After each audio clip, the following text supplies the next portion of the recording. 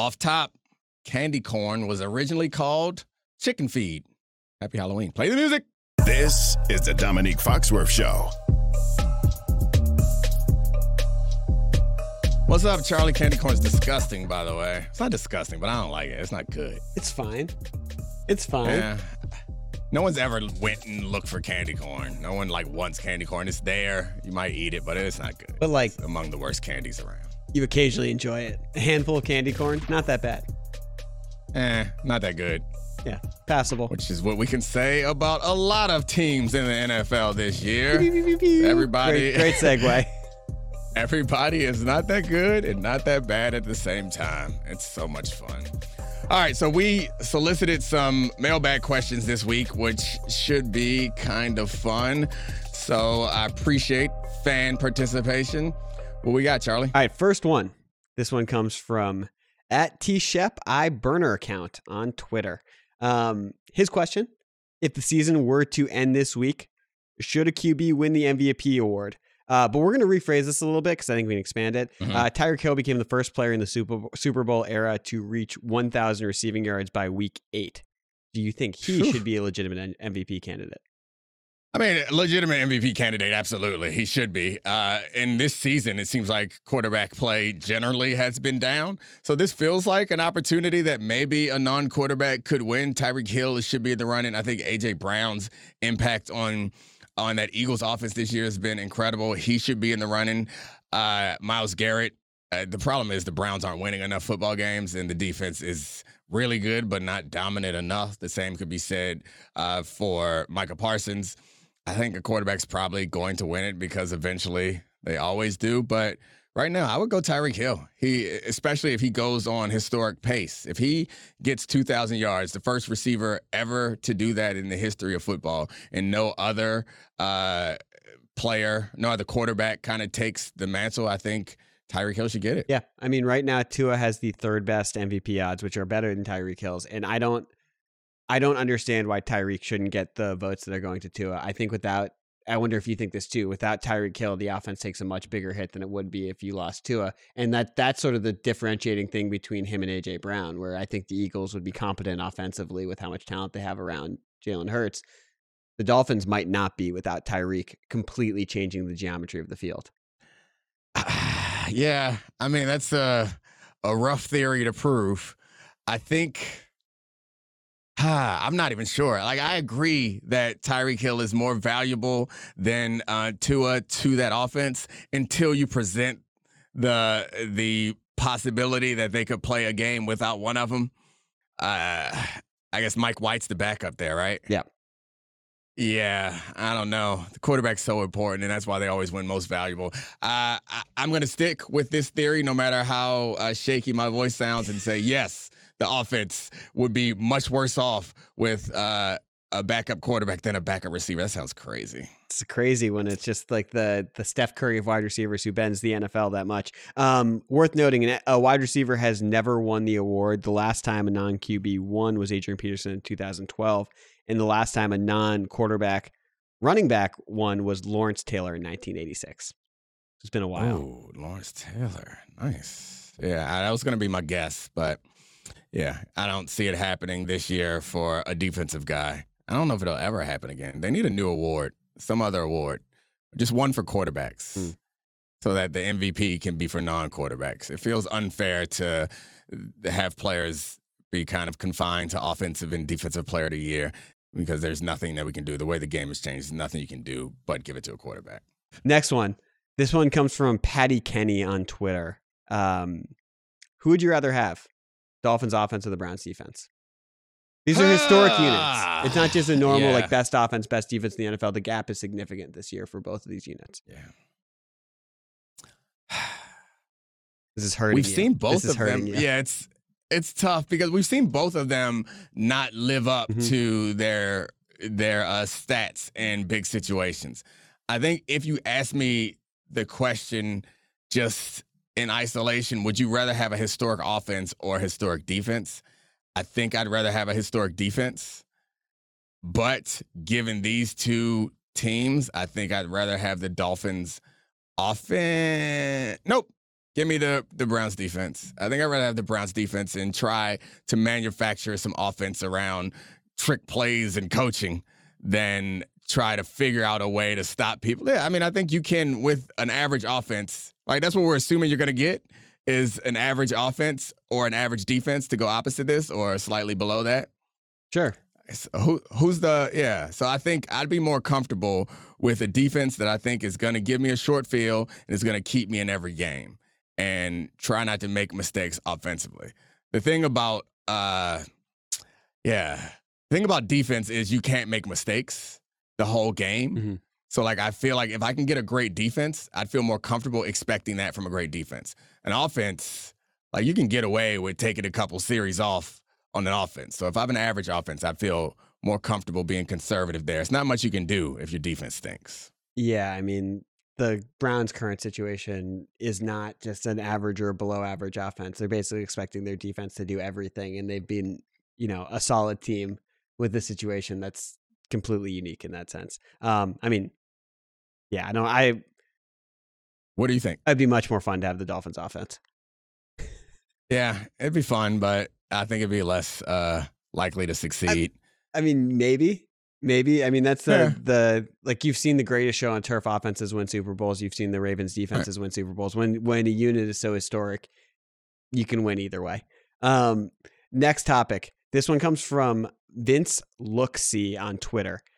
Saw you on Get Up this morning. How did you maintain your composure while Dan Orlovsky tried to explain how Zach Wilson is a very good quarterback? And then I'm going to expand this again because we can go to the Orlovsky part about this, but also I want to expand this question. Dominique, are you aware of your reaction on debate shows? You've had a few moments that have been screenshotted and gone viral because you keep it real. Yeah, I feel bad about some of those reactions. I am aware of those reactions, and I was prepared for Dan's take today.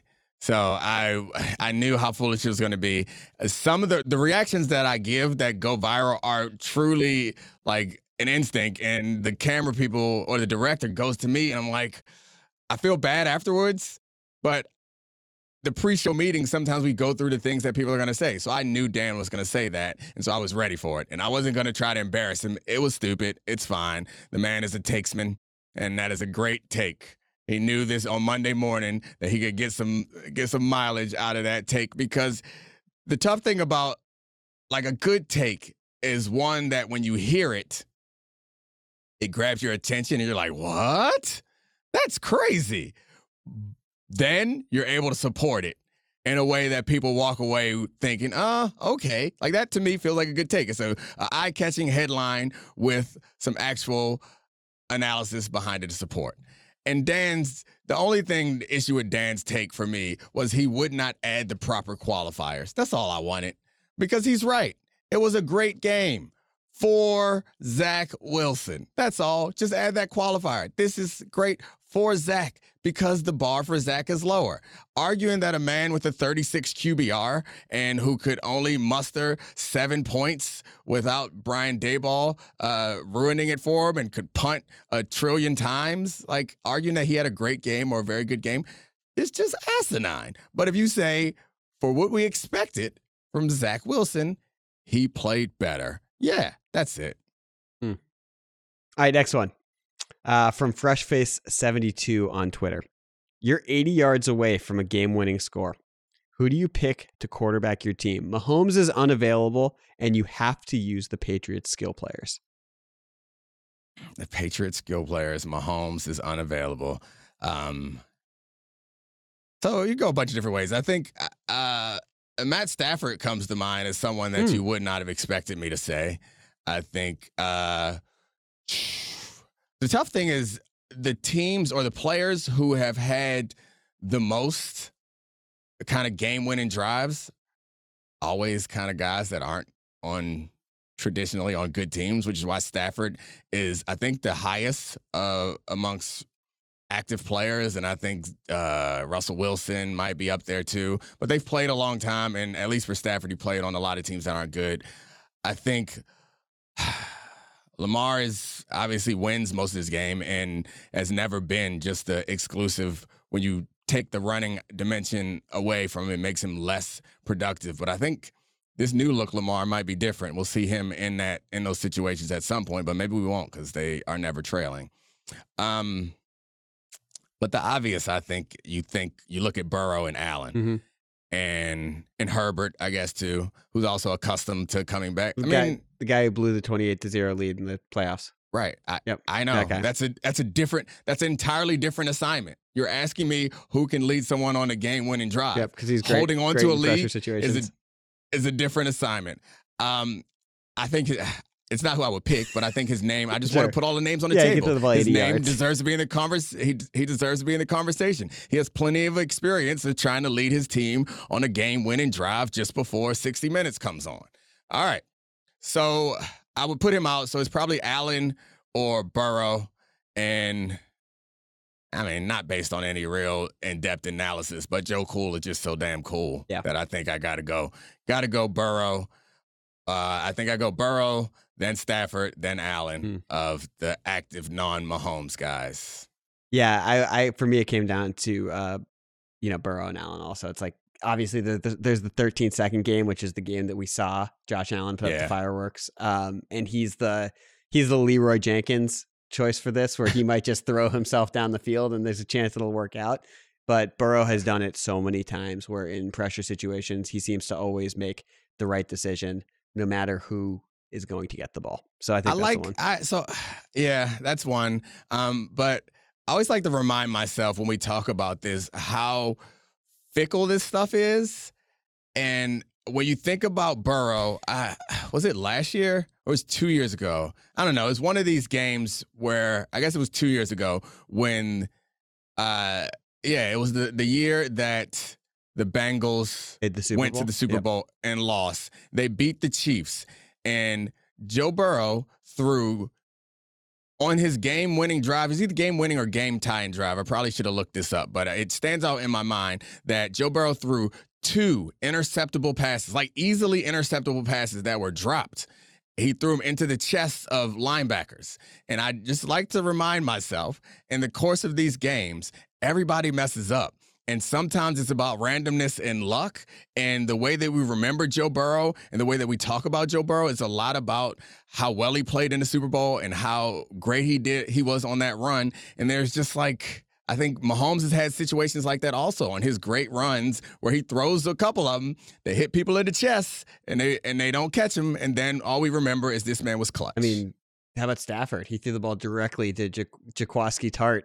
Oh, exactly. Yeah. In the NFC Championship game, that comeback right at Jaquiski Tartt, he dropped it and they ended up going on to win a Super Bowl. And all we remember is this throwing no-look passes and on the biggest drive. Never mind, I changed my mind. I'm going Stafford because that's the coldest I've ever seen. This man wanted to win the Super Bowl, game-winning Super Bowl drive, throwing no-look passes. Yeah. Hot damn, that was incredible. Especially when it was to a receiver that you said isn't the number one receiver over and over and over again in Cooper Kupp. Man, I hate having a co-host.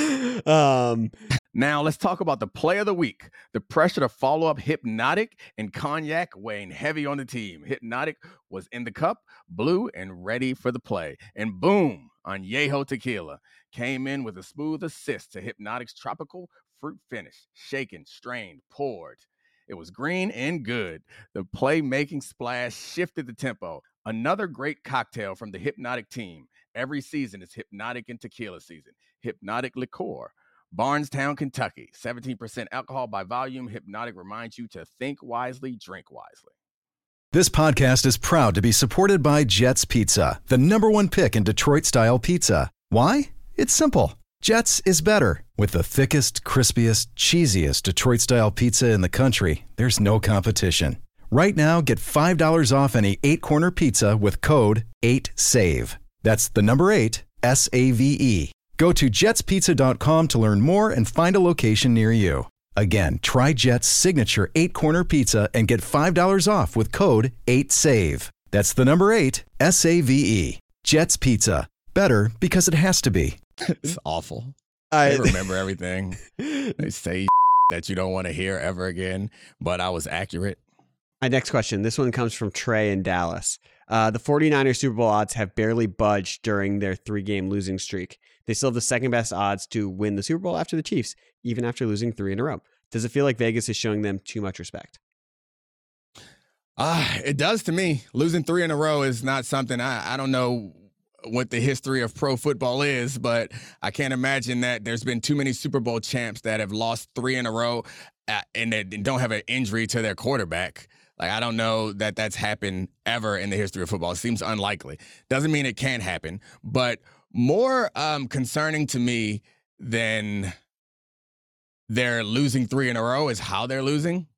And I did a little footage on Get Up about this earlier today. This team is a lot like the Cowboys in that they're game script dependent. They offensively. And I think the Cowboys are like that defensively. So by that, I mean, the Cowboys defense is a lot better when their offense can get them some early points. And I think the same thing can be said for the 49ers offense. It's a lot better when their defense is balling out, not only giving them a short field, but causing 3 and outs and getting them back on the field, but keeping the game close. Mm-hmm. Because I think we have to accept that Brock Purdy is better than Jimmy Garoppolo and much better than most second-year quarterbacks and very good. But Brock Purdy has not graduated to the point yet where he can where he can thrive when you don't have the threat of play action. Mm-hmm. And the thing, if you look back over the types of Brock's most impressive passes, they're all over the middle of the field, feathered in over the linebackers and in front of the safeties. And without the threat of play action, the linebackers get deeper. Those throws are much harder. You notice all the interceptions in the last couple of weeks, most of them, the exception of that one freaky tip one on the sideline, most of the interceptions and a couple dropped interceptions have been him hitting that middle of the field, drilling safeties in the chest, drilling linebackers in the chest. Those windows are tight, and you're asking a lot for a guy who also throws a lot on anticipation. He's like trusting that stuff's going to be there, and that's a very nice trait to have for a Shanahan quarterback, to trust that things are going to be there. But when them things ain't there and the defense knows that's what you want to do, it's really tough for him. So that defense is what has me concerned. So, 7 teams in NFL history have won the Super Bowl after losing 3 games in a row. Most recently, the 2021 Rams. But also, as our friend, beloved guest of the show, Chris Cantia said, they lost 4 in a row, the 2011 Giants. Oh, that's right. That was a random fluky occurrence. They went from... So how many Super Bowls are we up now to? Like 57 or something? 58? Like but yeah, they went from 6-2 to 6-6, and then we didn't think they were that good. That's a himbo level stat pulling by you, by the way. I just threw that out at you. Most people can't find it that quickly. It got G-chatted to me. I assumed it did, but I was trying to play you up, trying to give you some love. No, don't give that credit to Brian or Kevin or whoever did G-chatted you. Yeah. Well, we're going to go to a couple questions now from friends of the show. Okay. This one was written in by Kevin Clark, who sent over, in 2010, Pro Football Focus created a stat called tackling efficiency, which ranked Dominique Foxworth as one of the 10 worst tacklers at his position. Asante Samuel was the clear number 1. 2-part question. How do you explain this? And was this the moment that analytics truly started to get how perfectly accurate they are now and how football works? I don't know what the hell tackling efficiency is. I was always a really good tackler. Like that was not my concern. Yeah, I don't know. Cool. Good job, guys. Asante Samuel should be in the Hall of Fame. I don't know if he should or shouldn't be, but he's made an argument for it, and I liked him. He's a good cornerback. Put him in. Lost the Super Bowl. He lost the Super Bowl. He won some too. Yeah, but didn't he? Tipped that ball. Oh yeah. I remember that. Yeah, this wasn't a real question. This was just, I was going to try to answer like a real question. Then it just hit me that this was just Kevin Clark trying to troll me. So, I mean, thanks, Kevin. I feel confident you have better tackling efficiency than Kevin Clark. And I also love... That's always the thing. It's always the thing when like you or Kevin or somebody makes fun of me for like my career not being as great as like a Hall of Famers or whatever. It's like, okay, so... I played in the professional football league, guys. I'm better than you at that and at this. Sorry, Kevin. That gotta hurt. I'm a better football player than Kevin, a better writer than Kevin, a better podcaster than Kevin, better looking than Kevin. So you can have this one. Good win. I'm an inefficient tackler, Kevin. This is what you get. You win. This is what you get for treating us like normal people. We get the confidence to clap back at this, and then you can hit us with the thumbs up and say, cool story, Kevin. Great question. The next one is from L. Duncan, who writes in, Ooh, I love Elle. When's she coming back on the show? I miss her. soon. You guys talk a lot about organization and situation being the most important thing to a football player's career. From your perspective, what characteristics define a good organization and a bad organization? Oh, it's a great question. So I think it could be different for different organizations, but the broad thing that I think is stability. So I think stability and structure has been there for the long haul, and I think consistently following like a consistent decision making pattern that is supported by logic and a philosophy. And a philosophy that's supported by some proven statistics, something. And so I think not only are you more prone to have some success that way, but I do think that permeates the organization when you're like, man, we have a principle. This is our thing. And you also need to have players. One of the things that I think gets lost in this is on every level of an organization, you need leaders who are bought in, who can consistently carry on the things that you think are important. And I point to the Ravens and the Broncos as two organizations that I played at that had this at the time, whereas it was Mike Shanahan there forever in Denver and Gary Kubiak, Rick Smith for a time, and a bunch of those guys had been there for a long time and were doing things the same way. And they had players that would make sure things were done the same way. And the organizational stability, it's about these small decisions often, or small behaviors that reinforce decisions. So one thing we did in Denver all the time was we had a weekly team dinner or unit dinner. So defense would have dinner together every Friday. Offense would do the same thing every Friday. And I think that those types of things, and it was Al Wilson was the middle linebacker carrying on those traditions. Champ was there carrying on some of those traditions. And it's sometimes those little small things that I think build a connection between your team, and they can't be quantified. And we get away from the idea that players are people and start to think of them as parts. And I think it's natural for fans to do that because we don't know these guys. They're just stats and they're little figures on our screen that do this. But if you are running an organization, when you start thinking about them as interchangeable parts and not aware of the other value that they bring to your team, I think you can kind of lose those things, which is why there was a guy on the Ravens team that was like a special teams guy. He didn't play a bunch. He wasn't all that good, but they kept him around because he like enforced or reinforced the like rituals and principles and practices that Ray was passing on and Ed was passing on and Sizzle knew and Haloti knew and all the way down from Ozzie at the top. So, question about this. I mean, the Patriots had a dynasty for like 20 years where it seemed like the organization treated certain players like interchangeable parts. Is that a testament to just how big of an advantage it was having Tom Brady that would let you cover up those warts? Yeah, I don't think they treated all their players like interchangeable parts, though. I think like Tom Brady is a special case, and he did preserve that culture, a lot of it. I think Slater was there a long time. The McCourty boys were there a long time. The slot receivers were there for extended period of time. Gronk was there for extended periods of time. I think that they always had enough guys that when someone got too expensive, they could move on. But I think that they were aware of that culture, and they like the Patriot way wasn't, right. I mean, it's a thing. And I think those weird slogans are kind of dumb and annoying, but it's an easy kind of shorthand to remind you, like, this is how we do things around here. And when you're a young player, when I was young, like in my 20s, those type of things I thought were dumb. But as I get older, I think I recognize and appreciate the value of those like silly kind of rituals. Hi, it's Mike Greenberg letting you know ESPN Bet is ready to take you through all the biggest sports moments this spring. The official sportsbook of ESPN has exclusive offers and markets from Scott Van Pelt, Stephen A. Smith, and me, plus many more. From the playoff intensity to finally getting out to the ballpark, there's no better time for sports fans. Sign up today. New users get a bet reset up to $1,000 in bonus bets if your first bet doesn't win. Download ESPN Bet today. What a play. Must be 21 plus and present in select states. Gambling problem? Call 1-800-GAMBLER. Terms and conditions apply. See app for details. All right. The next one is from producer Brian, who says, how many inches taller would you have needed to be to make the NBA?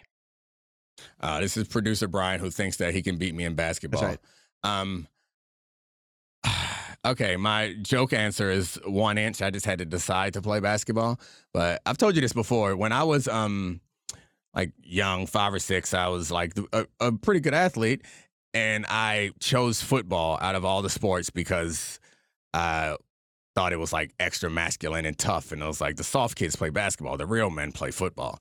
So, I mean, if I would have just made a different decision back then, I would just be, I mean, there are guys who are like 5'10", 5'11" in the NBA. I'd be in the NBA right now.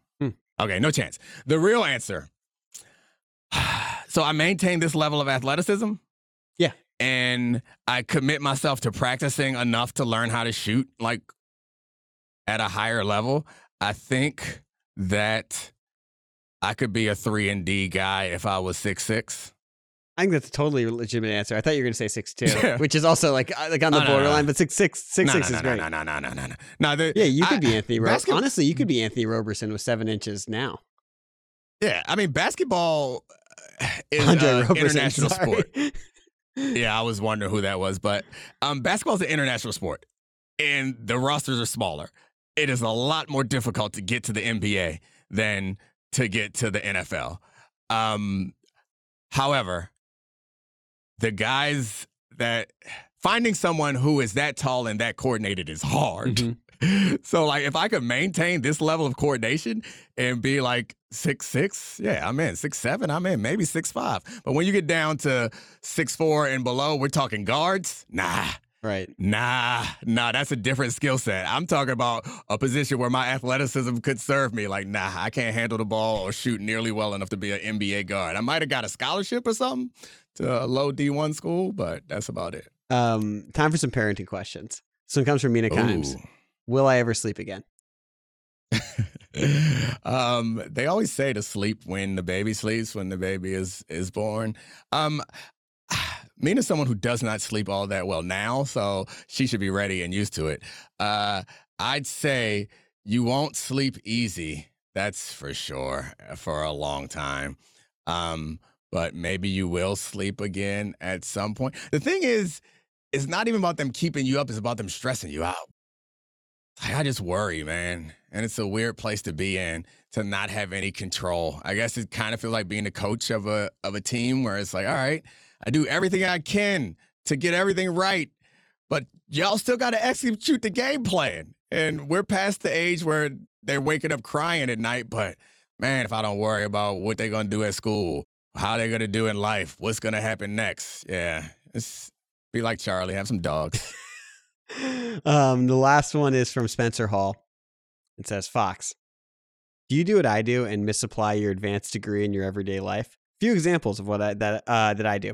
Am I maximizing or minimizing my spice cabinet? Did I just run a utility check / profits and losses analysis on which homework I do with my kids?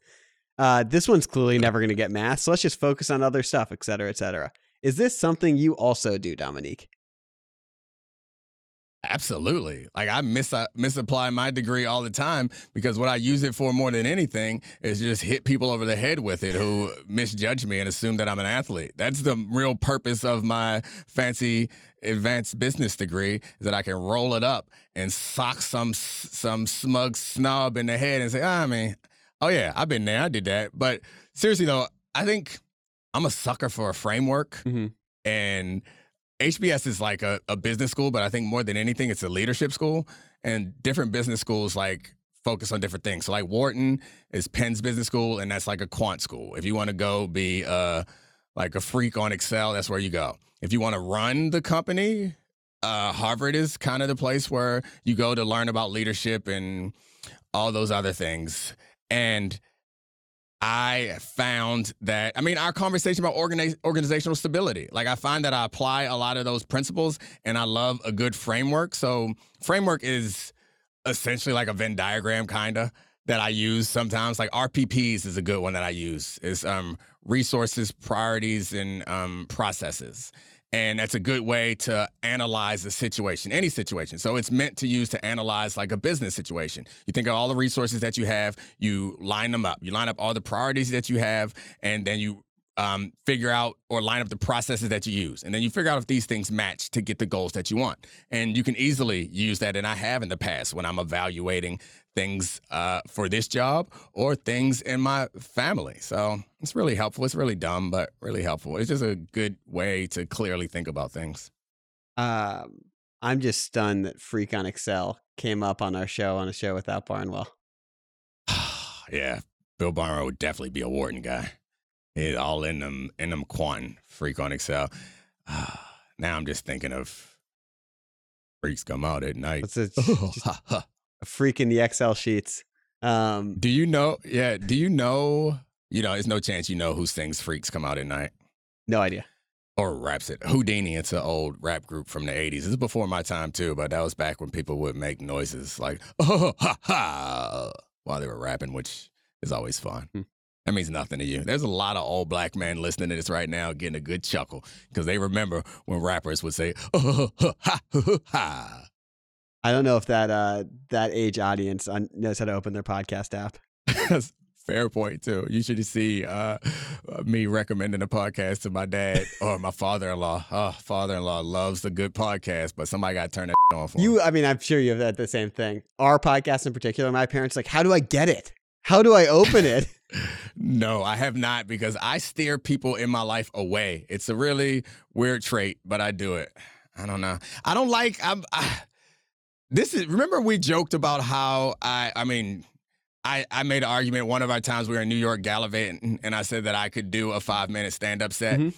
I think that my stand-up set might be about privacy or just like compartmentalization and how worlds change, because I miss it. I like the idea that my work is work. I don't want to talk about my job, my family. I hate when my family sees me on TV making jokes or analyzing football. Leave me alone, friends and family. We are friends and family. You are not viewers or co-hosts. Don't talk to me about this. That's fair. I think this is the difference of like that you've been on TV for a bunch of different things for a long time, because my parents are like, yeah. Oh my God, you're sitting on a set with like Dominique. This is so cool. Yeah. Aren't you so proud? And then I come here, I'm like, nope, Dominique's actually ashamed of me. He doesn't want to talk about it with his family at all. I tell my family all the time, you should watch Charlie on this podcast. Don't listen to the other guy, but check out Charlie. Right. Great teammate. Great organizational stability. We have it. Do we have any more questions? That's it. I love it. That was fun. Thank you, Charlie. Thank you, listeners, for producing this show. It's been really, really fun and awesome. Also, thank you, producers. Thank you, Podville, Brian, Kevin, Megan, Serafina. That's it. We out. This is the Dominique Foxworth Show.